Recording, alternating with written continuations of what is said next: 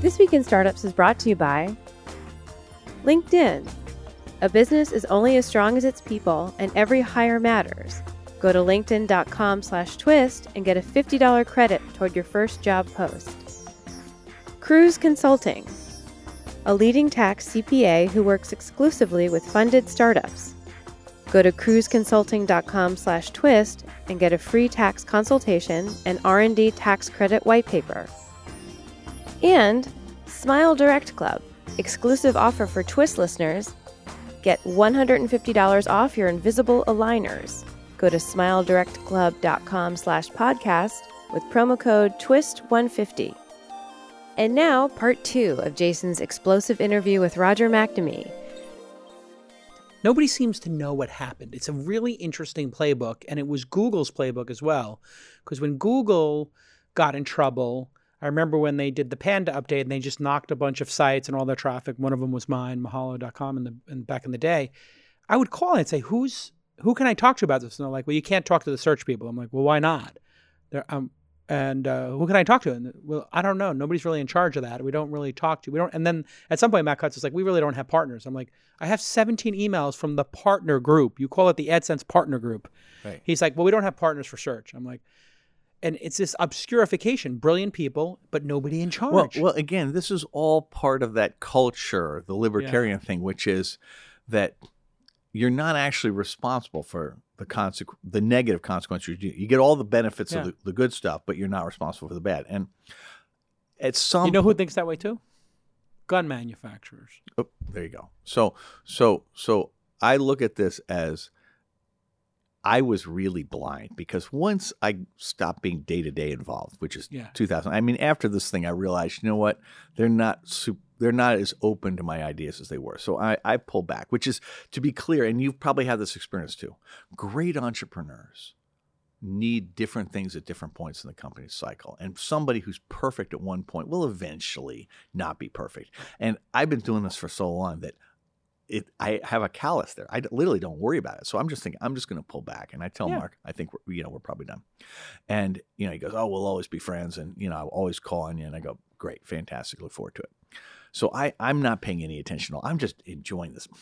When we finally got to invest, the security that I initially invested in was this synthetic thing, because we bought a guy's Share. You bought out an employee stock appreciation right. It wasn't even a real security. Right. And so I'm locked up. The appreciation right. So if it goes, you give them the money for what it's worth today, you get all the gains. Well, in this particular case, it was no. I mean, we negotiated, so he got it. He got it way better than what it was worth at the time. But that wasn't the point. The point was it wasn't real security. I was locked up for through the IPO plus another year or something. Right. I mean, I had thank God. Oh yeah. No, I mean, IPO was a cluster. But the reality of it was, and this is what I was trying to get to, which was that I had no economic incentive to dig terribly deep, right? Because I was so locked up. I'm just in there, so there's no point in sweating it. So I got into the habit of just assuming that I understood what was going on and enjoying the results. And in 2009, they did not have a business model. In 2011, they began to figure out ad tech. Mobile advertising. But not yet. Not yet. 2013 before they get there. Yeah. So 4 years go by between when I leave and when they figure it out. And by the time they figured it out, I'm no longer an insider at all. I mean, most of the people I know have moved on. And so what winds up happening is in 2016, when I'm looking at it, I really don't understand how their ad business works. I do not understand any of the critical psychological things. And what happens is, after I stop trying to reach Dan Rose, a couple months later, I'm co-hosting a show on Bloomberg Technology, Emily Chang's show. Yeah. And by pure dumb chance, Tristan Harris, who had been the design ethicist at Google, is on the show that day. He'd been on 60 Minutes 2 days before. And he had this whole episode of 60 Minutes talking about what he called brain hacking, which is really persuasive technology. Behavior modification. But it was persuasive technology and how it evolved once you got to smartphones. And I'm reading the transcript of the 60 Minutes thing, and all of a sudden this massive, gigawatt light bulb goes off. Oh. And I'm going, that's what happened. That's what was going on with my friends with the Bernie Sanders things. That's what's going on in Brexit, right? That those things are really the result of the ability to manipulate attention, which is a combination of building habits by sending people notifications, giving them likes, all the things you would have in slot machines. Behavioral loops, yeah. Combined with appeals to lizard brain emotions like outrage and fear, because people share outrage and fear because they want other people to feel the same emotions they're feeling. Right. Whereas, you send somebody a wedding photo and a lot of people are going to be jealous, right? So it's not viral the same way. No. And so you create this loop where you get people into a habit, and for a lot of them, that habit tips over into addiction, which is why I always ask people, I say, dude, when do you check your phone in the morning? Yeah. Is it before you pee or while you're peeing? Yeah. Right? Because I don't know anybody who waits any longer than that. And I just pee the bed. Right? Yeah. And so when you're looking at that problem of the psychology, you realize, oh my God, that explains everything. And what that meant was that the election issue I'd seen was subordinate to the public health issues of the manipulation. Because once people are addicted, then it's possible to manipulate what they think. That's why filter bubbles can be so dangerous, because you're looking at Facebook or you're looking at YouTube or, frankly, Google search. And because they're reinforcing what you like, you can get into this thing that's a Truman Show where you have your own reality, your own facts. You think everybody agrees with you. And by definition, somebody who doesn't agree with you is pretty much an alien. They call that the Overton window, I guess, which Overton is... window. Overton window. No, Overton window is slightly different. Overton window is sort of... Explain that to everybody, because it does relate to filter bubbles in a way. Well, the Overton window is really about the range of an acceptable debate. Okay? Ideas that you can debate. Well, yeah, or what people will allow you to talk about, right? And so in the United States, one of the things is that since we've been moving to the right on economics and on military and really, frankly, the whole government relationship to business, the Overton window is such that when you look at a person like Elizabeth Warren, people say she's a radical today. Yet her ideas in 1980 would have been right of center for a Democrat, and her ideas in 1956 would have been way right of center for a Republican. Right? I mean, the Overton window has shifted so far to the right that we now brand as radical things that would have been to the right of the mainstream. Yeah, free college, 2 years of city college in New York, whatever. This is considered radical. Well, or how about regulating banks so that they can't be predatory on consumers? If you take Warren's core points, right, it's about eliminating corruption in the banking industry and the tech industry, right? Radical. You can understand why people want to label that as radical, because there's a lot of money in banking and tech, right? Yeah, sure. And so, but all I'm trying to get at is, in the context we're talking about here, is these things do play together, because filter bubbles came way before these platforms. I mean, the Bible, churches and religions have had filter bubbles. And what city do you choose to live in? You choose to live in San Francisco? It's a city of love. So when I was a kid, the filter bubbles were maintained by network television, right? So when I was a little kid, we all saw the Kennedy funeral. We saw the Beatles come to the U.S. We saw the moon landing, right? And people talked about conformism. That was the problem, because there was one set of facts and we were all inculcated with the same things, right? And so then rebellion comes along. And when Reagan comes in, he comes in after we've had this long period of 50 years of collective action where we beat the Depression, we beat the Nazis by people saying, we're in this together, and we're going to have high tax rates, we're going to invest for our mutual defense, right? And so when the war ends, what do? You build highways, you build schools, you build universities, airports, you go to the moon. But what you're doing is you're bringing up the average income and the average lifestyle, because you're investing for the common good, right? But the problem is then you hit the mid-'70s, the oil shock hits, and the entire economy is based on cheap oil. And once cheap oil goes away, you have massive inflation and economic stagnation at the same time.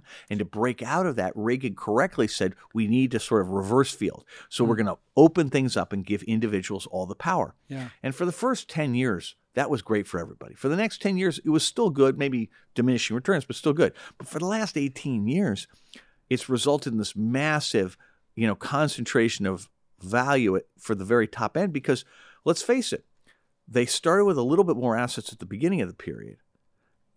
And that allowed them to hire the best lawyers, the best accountants, the best, the best lobbyists. And then over 40 years, you're just gradually tipping the scale. And it's not evil. It's just people doing their job, right? Right. And so you get to the end of the period and suddenly, it really helps to be a white male born to parents who went to an Ivy League school and had a lot of money, right? Yeah. Because at that point, you're pretty much set. And that's where you are today. And so you have this weird thing where the filter bubbles of the 50s were built around, hey, you can have it your way. And that meant Procter & Gamble. It meant Burger King and McDonald's, right? It was sort of like you had a 30-year period where as a consumer, that was about the products you bought. Yeah. Then beginning with Google and Facebook, it's all about doing the same thing for ideas. Yeah. So everybody gets to have their own ideas. And it's like common facts, forget it. Yeah. Right? You got 40% of the country that identifies with one of climate change denial or the link between vaccines and autism, both of which are demonstrably false, have almost no overlap in their belief systems, and collectively are 40% of the country. Hard to have a democracy with you can't agree on the facts, right? A democracy is based on one set of facts, different points of view on what to do about it. Yeah. Right? That's good. But if you can't agree on the facts, it's super hard to have a useful conversation. And that's what the aggregation that Google, Facebook, Twitter did to our thought process, because they took a country that was already somewhat polarized, and by giving each people their own world to live in, they made the polarization much worse. It's so sinister when you think about Putin's approach. It was genius, though, right? It's genius and cynical. Oh, it's awful. He's what are the remaining things that these Americans can't agree on? Okay, race in the South, gun control, the Clintons and their wealth. And okay, let's make ads. He's a poor country with an economy small, much larger than the population, but a smaller economy than Italy, right? So he's got no way to win conventionally. No. So what does he do? He outthinks us. His whole notion is we're going to use American technology. We're going to do guerrilla warfare. You're going to use American technology to subvert the minds of American voters. Brilliant. And basically for the price of an F-35 fighter plane, he swings probably Brexit and the U.S. election. And it's for still the price of hard at work. For one fighter jet. Well, hell, he doesn't need to do a damn thing from here. I mean, he's working on Italy and some other phases. Yeah. All I meant was, it's like if he never made one more move.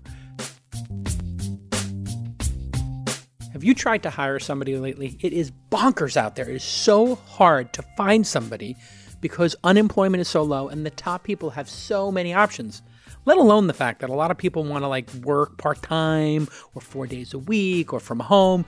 But there's all these great candidates out there who are passive job searchers. What do I mean by passive job searchers? Well, these are people who are hanging out on LinkedIn and they're, maybe talking to friends or doing in-mail, updating their feed, reading news, all on LinkedIn, which is one of the world's largest social networks, as you know, and the largest one for business, clearly.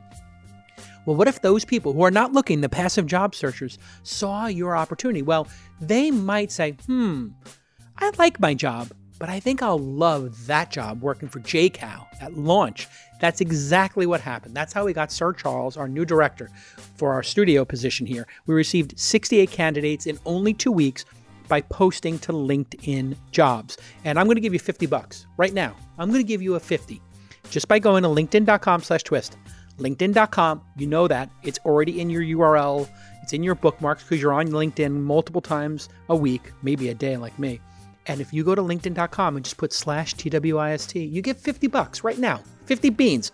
Go grab it and you will find extremely high qualified candidates. We spent, listen to this punchline, $140 to find Charles. If we had hired a headhunter or we were posting on other websites, it would have been so arduous. Instead, it was easy.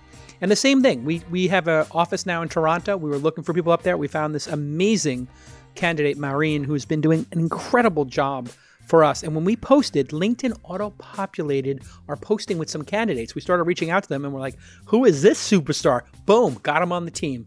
So once again, LinkedIn saved the day for me, JCal. It's just brilliant. LinkedIn has been building and building for over a decade. And now the benefit is here. The benefit is you can find the best people, especially if you're a great company and you take the time to write a good ad and put it on LinkedIn Jobs. Again, $50, linkedin.com/twist. LinkedIn.com/twist. I use it. I love it. I love reading the ad for them because I get excited about finding talented people to work on our team. Okay, speaking of talented people, let's get back to this episode. I mean, we're in chaos. Sit there and look at it. We have this incredibly symbiotic relationship with China, right? For 30 years? Yeah, it's working out. They export, we import, everybody's happy. That's really brilliant. And we get this unilateral thing that we're going to blow that up at a moment in time when the Chinese were actually kind of vulnerable. Yeah. So suddenly we now actually have to worry about conflict with China. So we go from symbiosis to conflict. For what? Yeah. Right? I mean, if you're Putin, you're just sitting there going, I can't believe how lucky I am. Right? Right. He's like, I can't believe this. He split the arrow and then split it again. It's like he's at a roulette wheel and hits 00 27 times in a row. Right? Yeah. I mean, it's like, holy moly. What are the odds I'm able to actually do this? And all enabled by, coming full circle, the libertarian, might is right, tech is right. If I can build it, it should exist in the world. And the cult of success is to remove friction. And it's not my fault if this gun can fire 50 rounds a minute or 500. I made the platform. I made the paper. I made the gun. How you use the paper. If you pull the trigger, it's your fault. It's on you. Yeah. Well, meanwhile, this is the thing I find super sinister, and this is the thing I'll challenge Cheryl and Zuck on. They are so hardcore, sharp-elbowed about keeping competitors from using their platform to grow that they will ban, and they look for ads that are building social networks or maybe a dating site, anything that could compete with them eventually. And they will ban those companies from buying ads. Yeah. Yet they will put multiple Facebook executives in Bannon's office, allow them to put up ads that have Pizzagate and all kinds of offensive stuff and allow people to target African Americans. So they actually chose to put race on there. They can say, we're going to go after blacks, Jews, Hispanics, whoever. Again, this stuff is so automated, right? The Jew hater, the Nazi thing, the white supremacist stuff, that's all generated by the machine learning and the AI looking at the audience and going, there's 100,000 people who self-identify, so we're just going to make that available. The problem is it's too automated. Somebody says in the ad network, make it a checkbox and an option. Well, no. Somebody said the data being there is one thing. I don't think the humans are doing it. I think what's actually happening is there's no humans saying, hang on, somebody needs to look and make sure we don't do this. We have this automated system. What you need to have, this is a classic thing where they need controls. But here's the thing, and this for our next segment we need to talk about, because the problem we're dealing here is I don't even think this is the worst thing that's going on now. Oh, it could be worse. No. There are worse things going on. Today. Okay, hold on a second. So as horrible as this is, we allowed a despot, a dictator from a foreign country who's murderous to bring out the worst instincts through platforms we created that we don't put any rails on ourselves. Yeah, let's imagine that what could be worse than this? Let's imagine that we fix that today. What's really going on? So there is a new book by a woman named Shoshana Zuboff at the Harvard Business School called The Age of Surveillance Capitalism. And she spent 10 years on this book, and it came out just a few weeks ago. And so she basically takes a bunch of ideas that I have in my book, where she'd been working on these things for 10 years. I have a bunch of hypotheses about what must have happened from a business model perspective to make all these things true. She spent 10 years studying it, and so she has it exactly. And here's what's going on. So Google had this insight, and in 2003 filed a patent that said, while we're making changes to search engines to improve it, we're getting your feedback and the data. We're getting all this other data that has nothing to do with improving the search engine, but we believe it's extremely valuable. It has predictive power on human behavior. So they patented behavioral prediction using all the sources of data available from people using internet search and then other apps. So here's the basic notion. If you're Google, if you are Facebook, if you are Microsoft, and we're really talking about Bing and their AI business, or if you're Amazon, what you want to do is gather all the data that's available from every source. And that's not just the things people post, but it's their actions before they post something. It's all the metadata from all the things they're doing on the internet, but their credit card history, their bank history, their geolocation from their cellular carrier. It's health data you can get from health apps or Fitbits. It's whatever data you can get. Because it turns out there's a lot of predictive power in that. And if you have good enough machine learning and good enough AI, you can extract value. So the insight that I think they had at Google was that when somebody buys a car, a classic search engine problem, they're like 20 or 30 or 50 or 100 steps they take before they buy the car. Sure. And some small percentage of them are actually explicitly about buying a car. But it turns out the things that aren't about buying a car also have predictive power. And so they gather all the data from all the people who bought cars, and they go back and look at the say 100 things they do before they buy the car. And they compare all those, and they find certain common patterns. So then the next person who comes along who gets to step 30, you realize, well, there's like a 10% chance they're going to buy a car. If they get to step 50, it's like there's a 40% chance. They get to step 70, it's like a 70% chance. Yeah, they're on the lot. If you get to 90, it's 100% probability they're going to buy a car. Yeah. So the predictive power means that the price of the ad you're selling goes from being an ad to being lead gen. Right. So it goes from pennies per thousand to hundreds of dollars for one. Yeah, okay. It's almost like going from an impression to a commission. It is. Exactly. And that's precisely what's going on. And so they realize that they could do that. So they Close the loop. So they go into this business of gathering data. Here's the problem with it. People say to me, Roger, my data is already out there. And I'm a good guy. And I'm going, cool, but not relevant here. Right. Because what's going on here is it's not your data that has the value, right? If you go to GDPR, the Global Data Protection Regulation, if you go to the California privacy law, those are all about the data you put in these systems, your ability to control it. California's pending bill that would give you a data dividend is all about the data you put in there. But that's not where the value is. There's probably 100 times more value in the data you put in being used against other people. So if I take that example of the car purchase, when they look at somebody else and sell that ad, the person whose data they based that thing on gets no benefit at all. So let's take an extreme version. You use CAPTCHA, right? You're in some site and they say, oh, you got to identify these, show me the buses in these things. Well, hang on just a sec. That has nothing to do with determining if you're a human. Google's getting you to do that because you're training the AI for their car system, right? That's for their automobiles. They can tell you're a human based on the way your mouse moves. Because if you're a bot, the mouse moves only in predictable ways. Whereas if you're a human, it's going to have all this flutter. A little shaky, yeah. So now watch this. Now imagine they're tracking you over a period of 10 years. Your mouse movements are going to create a fingerprint, and they're going to be within certain bounds. Let's say all of a sudden it systematically begins to slow down, and the wiggle's different. They now know you have a neurological problem. Now, if you were their customer, if they were Apple, they go, hey, dude, we think you got a neurological problem. Go see a doctor. Yeah. But that's not their business. Their business is to go to an insurance company and say, hey, is this guy a client of yours? Because if so, he's got a problem. And the insurance company can either raise your rates or throw you off the system before you even know you're sick. Now, can this be done today? I believe it can. I don't think it's a coincidence that Amazon has now got a deal in health insurance because they can tell all kinds of things from this stuff. This is like a Dark Mirror episode. Dude, this isn't Dark Mirror. This is real life, okay? Yeah. And so what we're dealing with here is they declare eminent domain on data. They basically say, if we collect data from you or we buy it from a broker somewhere else, we own that data. So you may have come in here looking to buy a car, but we're going to go use that data to cause other people to buy cars. And here's what the real problem is. It's not like they're just making a guess. They have tools to make the guess come true. They're called recommendation engines and filter bubbles, right?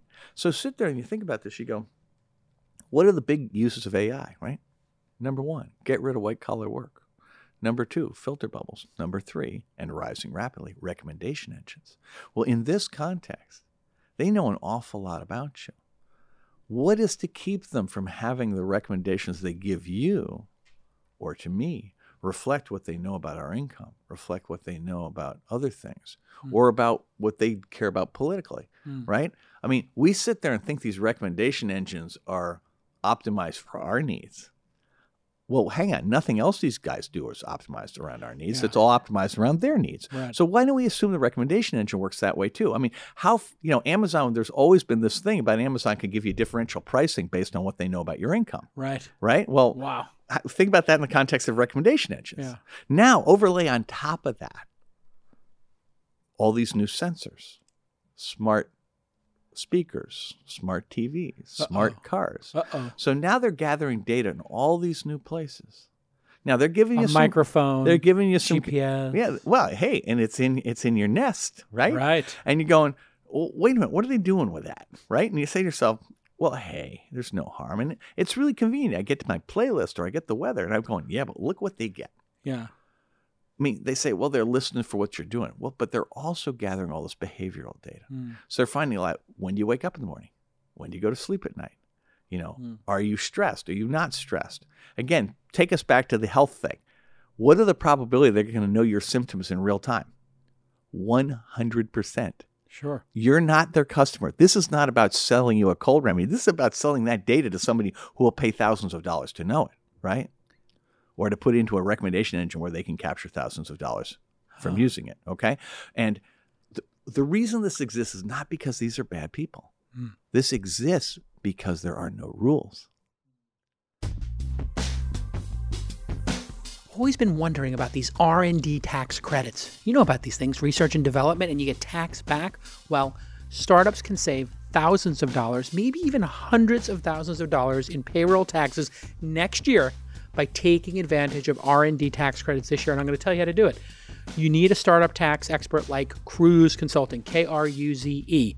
Most tax CPAs simply do not know anything about startups. You know that. You go to them, they don't know what a startup does, they don't know how you make money, let alone these R&D tax credits. Well, I love Cruise Consulting, and some of their clients are going to save $3 million a year in payroll taxes. That is incredible. And when they came on board to be one of our partners here at This Week in Startups, I was like, hey, do you have any of our portfolio companies using your product and services? And they're like, oh, just Calm. I'm like, oh, unicorn, yum, yum. And they also have Superhuman, which, it's kind of like maybe my 8th unicorn sitting there. Well, here is what the VP of Operations at Calm said about Cruise Consulting. As a startup, moving quickly is a top priority for us, and we just needed to get our tax returns done. After we uploaded our docs, we got our tax return in 3 days. E-filing was confirmed by day 4. Super responsive and helpful. That is my friend Casey over at calm.com, one of my great investments of all time. So if you are a seed or venture-funded Delaware C Corp, you know what to do. Go to cruiseconsulting.com/ wait for it, twist, TWIST. cruiseconsulting.com/twist. KRUZE, consulting.com/TWIST. Get a white paper that will explain this R&D tax credit at cruiseconsulting.com/twist and get a free tax consultation. They're a great team over there. I highly recommend them. Superhuman, Calm, all of these great companies recommend them. Go ahead and visit cruiseconsulting.com/twist. I think we have to ask the question. Almost all of the data that's traded in the data broker world is traded because at one time it was used to add value, right? As a marketer, marketers used to collect data to improve the product or the service they sold to the person they collected the data from. And if you think about why it was that credit card processors, like Experian and Equifax and TransUnion, got into the business of selling credit card data, it was initially for uses that benefited the person whose data they were using. But that isn't where we are today. No. Now, those guys and the cellular guys who have all your geolocation data and the people who make health tech, whether it's apps or Fitbits, have all this data and low margins. And so the temptation to sell the stuff is very high. And there are no rules that say you can't. And, we just saw last week those apps that, the Wall Street Journal had that amazing story about the apps that were selling women's menstrual cycles and heart rates and all that other stuff. And they were uploading that data to Facebook in order to target ads better. No, I think we're past that now. I think we're now on the whole thing of changing outcomes, right? It's really about the we're getting behavioral prediction, yes, for targeting ads, but it's really more for changing outcomes. It's more about recommendation engines. How does this all end? But hang on, you're talking about Facebook. I'm way more in this world. I'm much more worried about Google. I'm worried about Amazon. I'm worried about Microsoft. I'm also worried about Facebook. But the guys who independently sell AI and the people who sell smart devices, they're the ones you really got to worry about, right?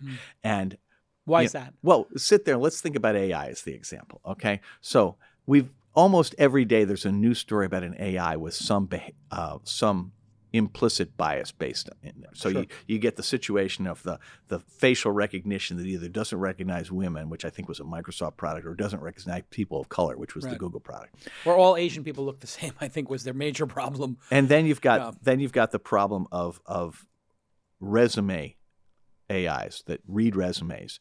And because they're trained with data from the real world, they have bias based on gender and based on race. And then you have the AI that's used for mortgage applications. And then again, the real world has redlining. It has bias based on religion, race, and other factors, in each neighborhood, right? And the problem is there are economic forces for whom those biases served a purpose. Right. And, I think if you're Google, you kind of like having a homogeneous employee base of white and Asian males between 25 and 35, right? And so if you can sit there and say, well, this AI is doing it and it's value neutral, right? It sort of gets you off the hook if everything it recommends is AI and algorithms are the furthest from neutral. That's the point. They inherit the biases of people who create them. All I'm saying is that we as human beings tend to defer to authority. We tend to defer to technology because we think it's better. Yeah. And in the old Silicon Valley philosophy, the thing that's caused all the harm with a lot of these global apps is that we still ship a product and then expect the people who use it to find the bugs and find the flaws. Yeah. And that was fine if you're making a little PC game or a word processor. It's not at all cool when your product affects the outcome of civilizations or affects people's lives. And mental health. And with AI, I believe we have to verify safety, efficacy, and absence of bias as a condition to putting it into the market. And these are things that should be automated, right? This isn't like a 10-year trial for these things. This is something you should be able to automate. Now, we're not very good at doing it today, which tells me we shouldn't be deploying these things at scale because you're going to lock in all kinds of really bad behaviors. I mean, I'm still trying to find, is there a single AI in use today that doesn't have some unacceptable bias built into it? Yeah. Because it appears to me as though that might be a feature, not a bug, for at least some people in that value chain. We're creating a digital caste system that is executed by AI. And if you think about it, we're accompanying it with a gig economy that's creating a whole new generation of serfs, right? And so I'm looking at this and going, I want to get back to the fundamentals and just say, look, I believe that AI should be the technology penicillin of the 21st century, done right. And I believe that we are good enough in the Valley to not only get this right, but to make it fantastic. In fact, I believe that what we're really setting up is the greatest business opportunity in the history of technology. That the problems I'm describing, each one of them is a business opportunity. Yeah. And to predict when somebody is going to have a neurological disease and through their mouse and what other searches they're doing. But it has to be private to them. Right. So, to interfere and maybe help them would be noble and amazing. It would be as long as they are the customer. Yeah. Right? I mean, part of the problem Not a drug company. Part of the problem here is that all of these things are being done. They say that in advertising, you're not the customer, you're the product. Yep. Well, in this world, you're not even the product. You're the fuel. Yeah. And that is an unacceptable thing. That is wrong. And I believe it's because we're hyper-centralized. We've allowed all industries in America. By the way, this is not just a tech problem. The banking industry has these problems. Energy industry has these problems. The tech industry is really, in many ways, just doing the same thing that companies all over do. We are the most effective. But I believe that it's really a symbol that we've been following the same basic strategy economically for too long, and it's time to regress to the mean. We need more people to participate in the upside, and that's the political conversation we should be having in 2020.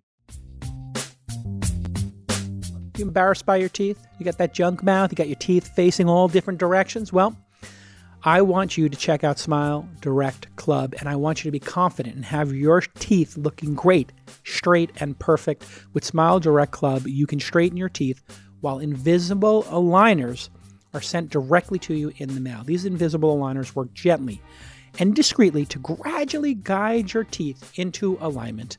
One of over 200 duly licensed doctors oversee your plan every step of the way. So you've got that oversight. And For only $80 a month, you can have the smile you've waited a lifetime for, and you'll get all that great confidence, not having braces or monthly office visits, and you're not going to pay a fortune. Go to SmileDirectClub.com to see real before and after photos of more than 350,000 satisfied grins. Isn't that amazing? 350,000 people have been serviced by Smile Direct Club already.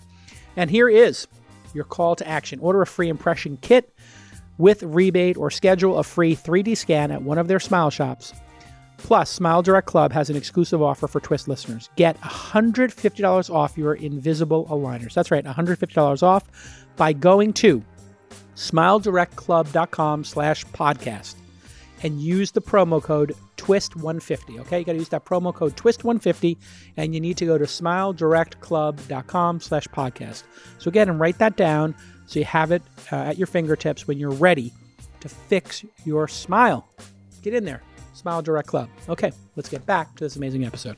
We should be getting back to technology, fulfilling the Steve Jobs vision of bicycles for the mind, of empowering us, right? Instead of taking away the things, taking away our jobs, taking away what we think, taking away what we like, right? We don't want to delegate those things to AIs. What we'd really rather do is have the AI tell us, hang on just a sec, you need to go to the doctor, right? And those kinds of things are worth a lot of money, right? And, protecting people from invasions of privacy is itself a business opportunity, right? And, why is the cloud a set of giant, casks into which data gets dumped? Why isn't it an infinite series of virtual clouds where n is the number of customers? Be wildly more private secure, clouds. Wildly more private. Why do you have to take device? Why do you want to process things in the cloud? Why not just process on the device? We have tons of processing on these smartphones now, right? And we're about to go to 5G where you're going to have processing all over the place. It's insane to move stuff into the cloud on that basis. I mean, to me, moving video, unless you want to own all the data. Well, sorry, that's my point. And that's why we need to have some government intervention. But I want to start by asking questions. Why is it legal for there to be any commerce at all in your or my personal financial transaction data? Why should there be any commerce at all in our location data?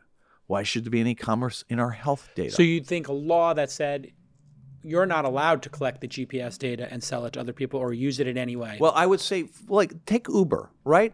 There's an obvious necessity for them having it, but they should have to destroy it the minute the ride is done. And the ride should price in the real cost of the ride. This notion that they're going to appear to give you a deal where the real thing is that they're going to profit from manipulating you later, it's that there's a dishonesty to that. I think we need to get the economy back to pricing things according to what's really going on, because otherwise you're going to wake up one day and it'll be too late, and then people find that they're on this, they're on the street with all the homeless people because they had a health problem. They're not in a position to cover it because their insurance has been taken away because somebody figured out they were sick before they did and undercut them, right? And so there are all these weaknesses, and I think the tech industry should be able to solve all of them. And right now, if you're an entrepreneur and you've had this experience yourself, you're at the mercy of what Google and Facebook and Amazon and Microsoft will let you do. Right? And, there are lots of companies who've had really promising starts only to discover that their capital dries up, or, Google suddenly is doing switch the algorithm. Has switched the algorithm to take away. And I'm sitting there going, that's wrong. And what I'd like to do is just to recognize that Google and Facebook and Microsoft and Amazon can have a great business without harming people. And I would like to believe that the management teams are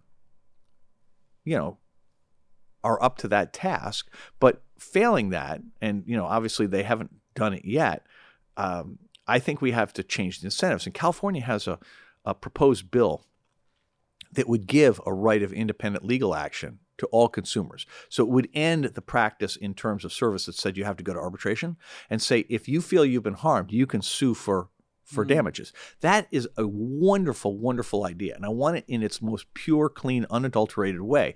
Any situation, anytime.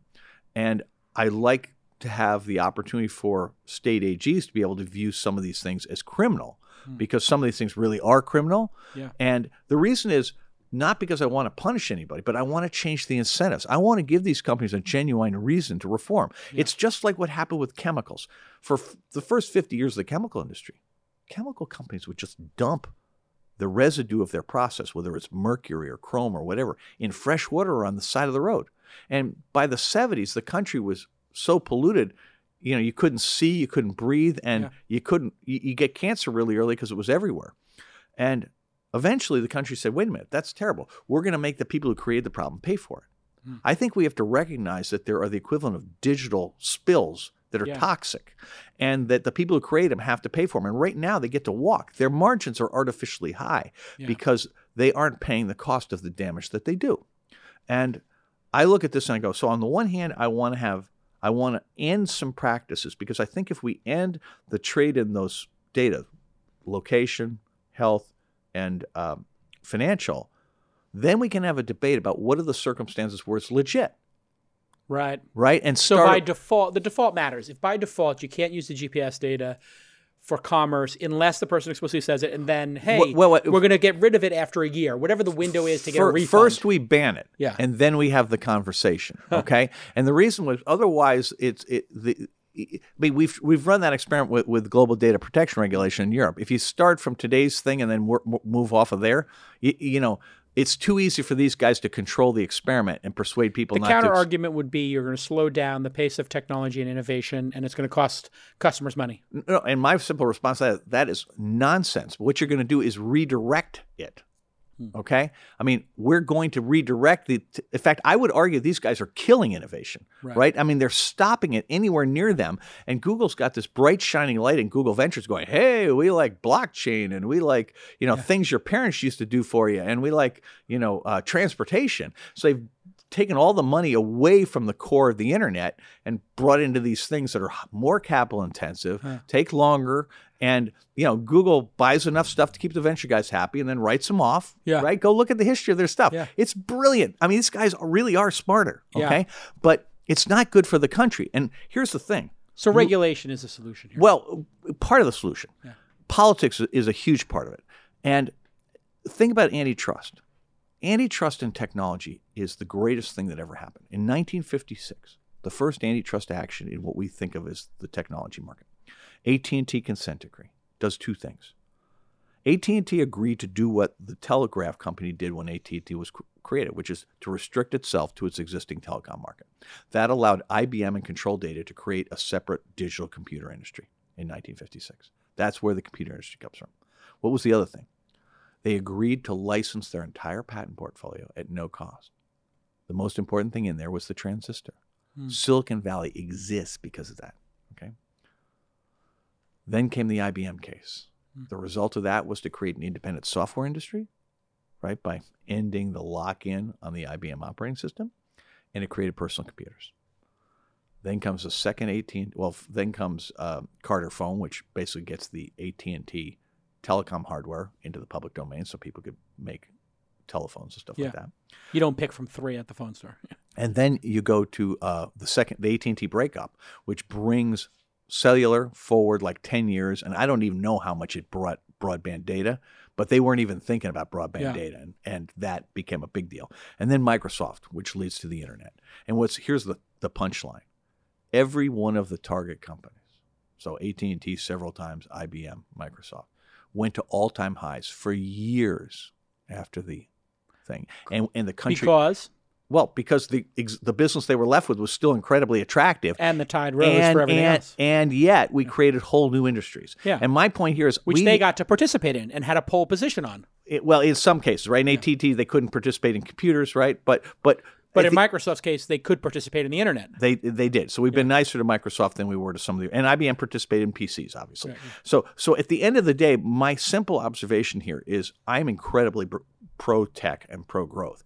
I just think we're in a place we've been before. These guys are the new robber barons, right? Yeah. They've defined a world that suits them.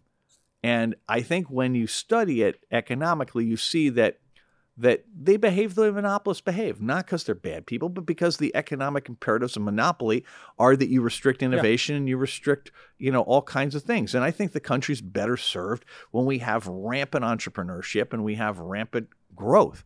And these guys are preventing that from happening. So it's not just that I don't buy their arguments. Their own arguments don't make sense. I mean, there are literally no confirming examples of their side of the case, right?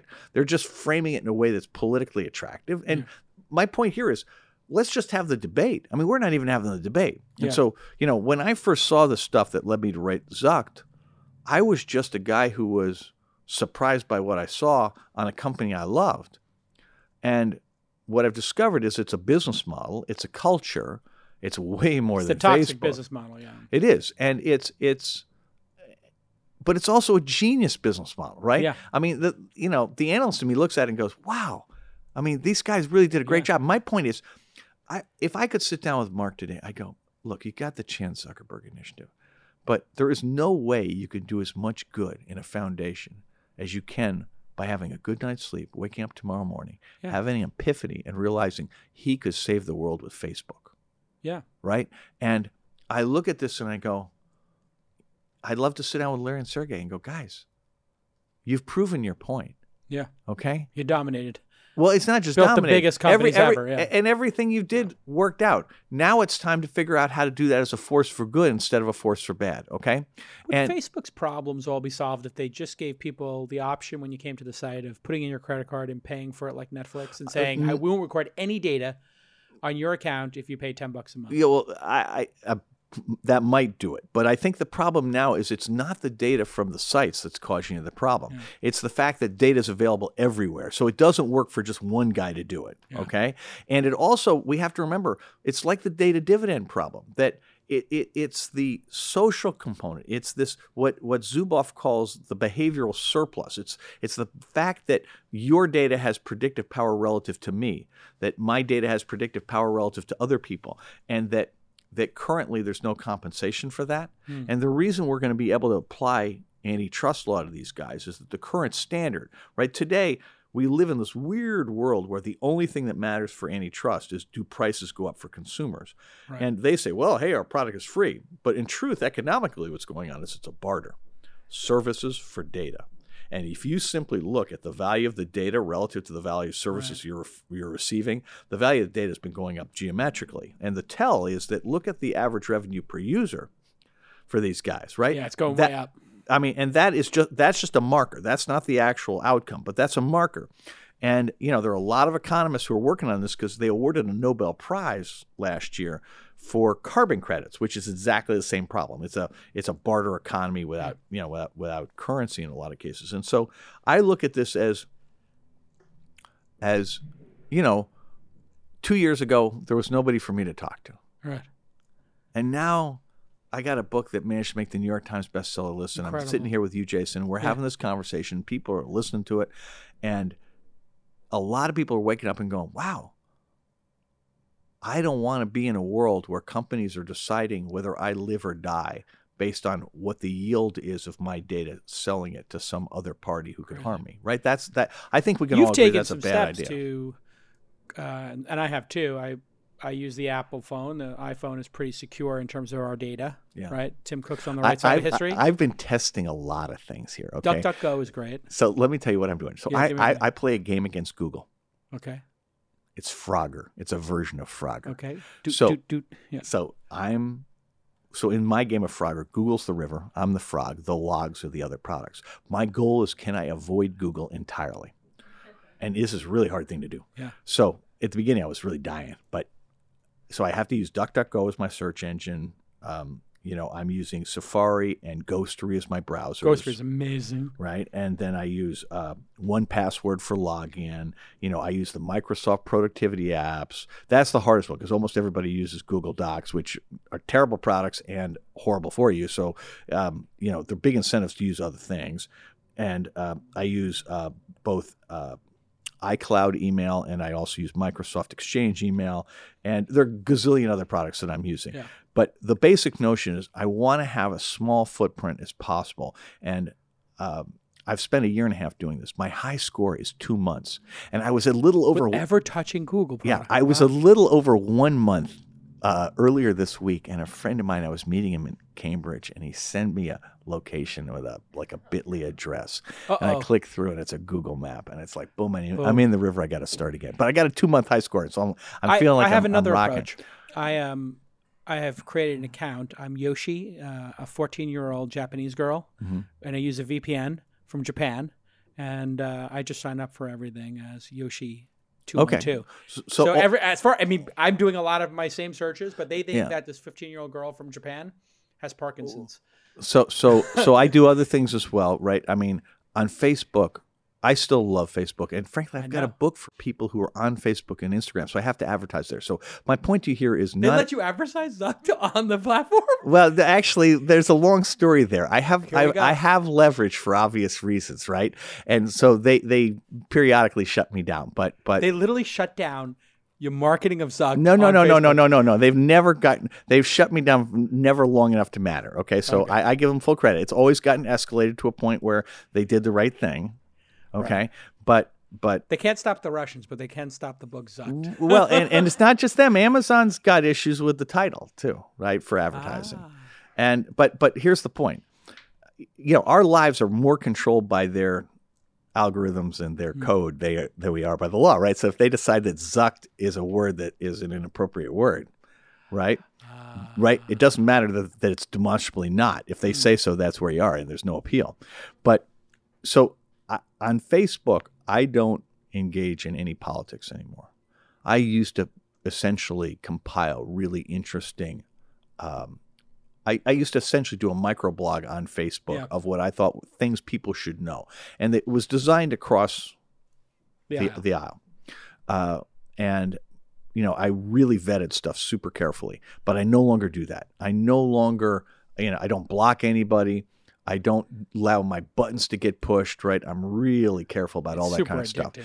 I don't use LinkedIn at all. I don't use Instagram except to promote the book. I have no personal presence on Instagram. I don't use any of the Microsoft products. And, the truth is, I think a lot about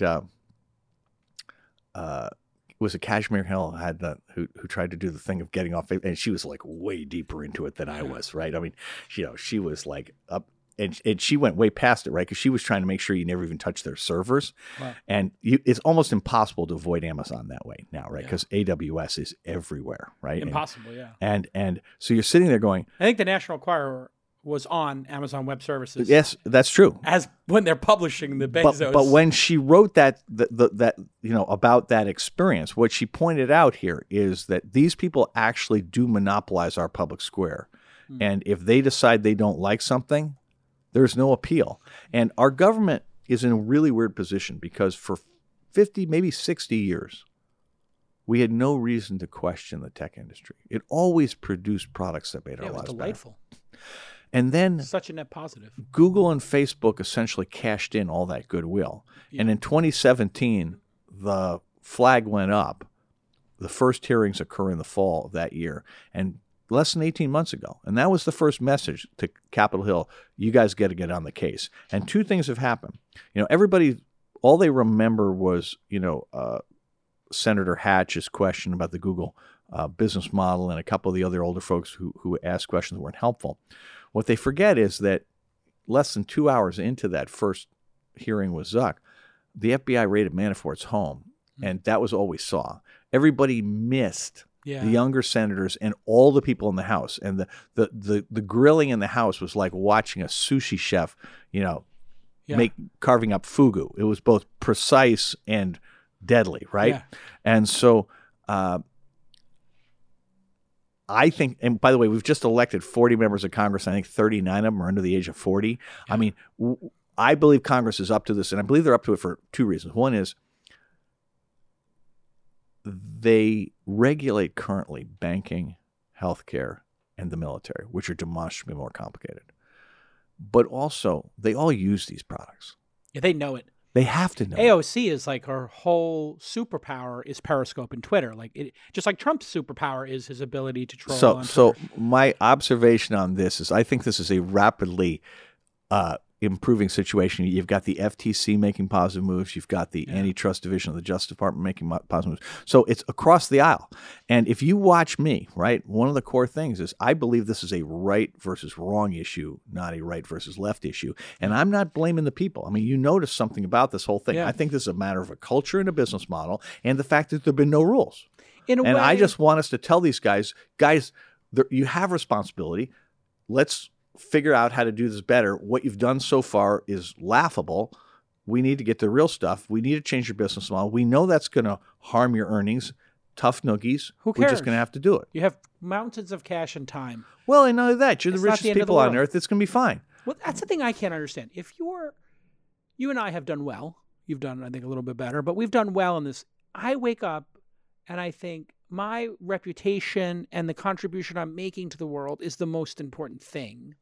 It does not seem that Zuck is wired that way to care about his reputation. Does he care that he's destroyed democracy, that he's caused this pain and suffering? I think there's, again, does it get through to him? This is a place where I think he is so convinced of the importance of connecting the whole world that he's still looking at this that we don't understand. We don't get him. We don't get the importance of that mission. And, I'm really sympathetic with that, okay? I mean, that's the thing that I just look at is that, I mean, I feel terrible for him, okay? I feel bad for Cheryl. I feel bad for Larry and Sergey because they were, in many ways, super honest about what they were doing.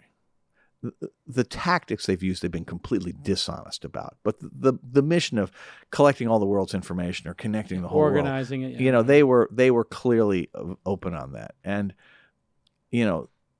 they have used their power in a way that is no different than you see in banking or energy or any other industry where it's highly concentrated, which today is essentially all industries. And so I look at this and I go, because of the title of the book, people think there's something personal going on. I go, no, I picked that title. My wife came up with the name. Why? Because it sells books. It's clever. It's clever, and it gets people to pay attention, which was a desperately important issue right now. We got to have the conversation. But people should just take away from this thing, and I think it surprises a lot of people that, I like these people. I want them to be successful. I like them too. And it's like, I'm sorry, I can hold two different thoughts in my head at the same time. One is that people I like and respect can preside inadvertently over something that's causing an existential crisis for humanity. Those two things are not incompatible. A good person can do bad things. Absolutely. Yes. They can do bad things without intending to do bad things. Yes. And then they can get into a situation where they wind up covering it up or whatever because they don't have around them whatever it is they would need to do a better job of it. I mean, look at the board of directors. I mean, it's a joke. I'm just saying, if ever there was a duty for a board of directors to sit up there and go, to Larry and Sergey and to Mark and go, guys, got to change. Or we got to have the conversation. Yeah. And we got to have the conversation in public, and we got to stop being dishonest. Right? I mean, and you look at Peter Thiel; he's such a whack job. But why? Why does money matter? My point to you is, why? Part of what's wrong in our culture is that money's the only variable we seem to care about anymore. Yeah, it is a super problem because our industry. What attracted me to the industry that you were so fundamental in building is that I wanted to be part of the rebel alliance that Microsoft and Apple and the changes that the technology industry could have for good in the world. That, when I was growing up in the 80s, I thought a modem and getting online was just the greatest thing you could ever do. And now it seems like, gosh, those last two companies, you're right, have kind of pissed in the well, as it were. But hang on. I mean, it's like I said, life is full of shit like that, right? Yeah. And, I want to have the whole country engaged in a conversation. I want the 2020 election to have this be the front and center issue for both parties, because this is about liberty in the good old-fashioned founding fathers' sense of liberty, which is the right to self-determination. And no one should be allowed to have a business model that takes that away. The country over the years has repeatedly stamped that out. And all I'm talking about is just doing a good old American thing, which is recognize that monopoly is like monarchy, not a good thing. Entrepreneurship is inherently good. Tech should be a force for good. If it's not, we need to change it. And, we need to prove that that we're clever enough to solve our own problems, right? And, I'm looking at this and going, I hope we are, but I can't be absolutely certain of it until we actually do it. On that note, the great Roger McNamee's new book is out, Zucked. He reads it. It's really well written. Did you have somebody help you write it, or did you do it yourself? I did every single word of it. So it turns out you're a great writer. Well, thank you. From one writer to another, Jackie and I were talking about it. You write compellingly, but you started. It's all in my own voice, and that comes from having written speeches full text, and I didn't realize I could write a book, and it was. You enjoyed it. I loved it. It was like it burst out of me, and I couldn't believe how fast it came out. That's the thing people don't realize. You really can get into a flow moment if you're writing about something you're passionate about. In this book, but here's the thing, Roger. Your autobiography is something you need to work on after you get through this press tour. You need to write your life story, because there's 2 chapters in here where you talk about growing up in Albany and then coming to San Francisco and all that stuff. I want to hear that story. Well, so thank you for saying that. So autobiography. You must have had this discussion with your publisher. People have been trying to get me to write the tell-all, right? Because of where I've been all those years. I've been like Zelig and like Forrest Gump. I've been in a lot of cool places at the cool moment without being the important person in the room, just happening to be there. And I don't want to do that. But if maybe after this, it'll be worth writing the story. You have to do it. I thought the best moment of your personal story was your partner screwing you over. Was that Silver Lake or? Well, so Silver Lake and I had, shall we say, a difference in philosophy about life. You got boxed out by 4 sharks. 3 sharks. Okay, 3 sharks boxed you out. Yeah.